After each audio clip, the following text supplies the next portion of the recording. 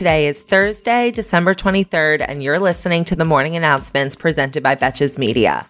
I'm Sammy Sage, and this episode is sponsored by Harper Wilde. Harper Wilde makes bras that put comfort first. We have a quick episode today with more good news than bad. It looks like the news is getting in the holiday spirit, just like I hope you are.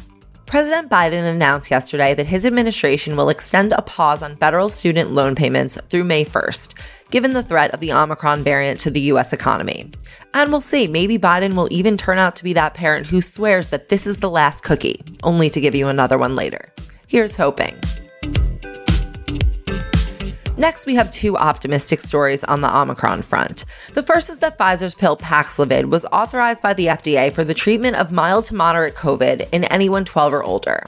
Paxlovid will be available by prescription and should be taken as soon as possible, ideally within 5 days of symptom onset. Data shows that when taken early, the pill was 89% effective at reducing the risk of severe illness and death. And to top it all off, Paxlovid was also shown to be effective against Omicron.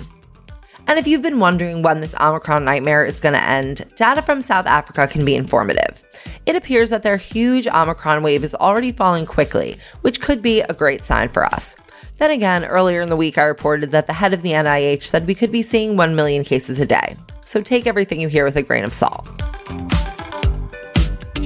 The leaders of the two largest commercial plane makers, Boeing and Airbus, have asked wireless networks to delay launching their 5G networks as planned next month.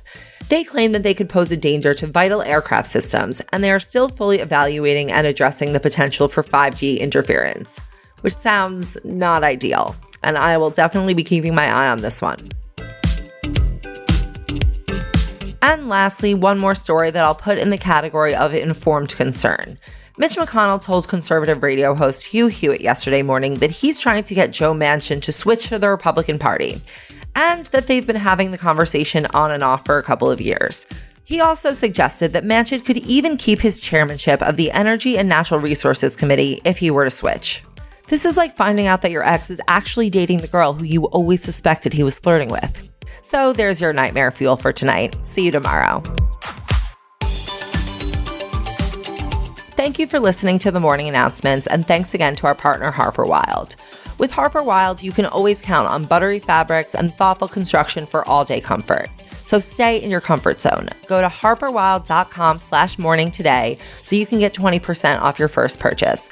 Because the only thing better than a comfortable bra is getting a discount just for being a morning announcements listener and having a comfortable bra to go through the apocalypse with.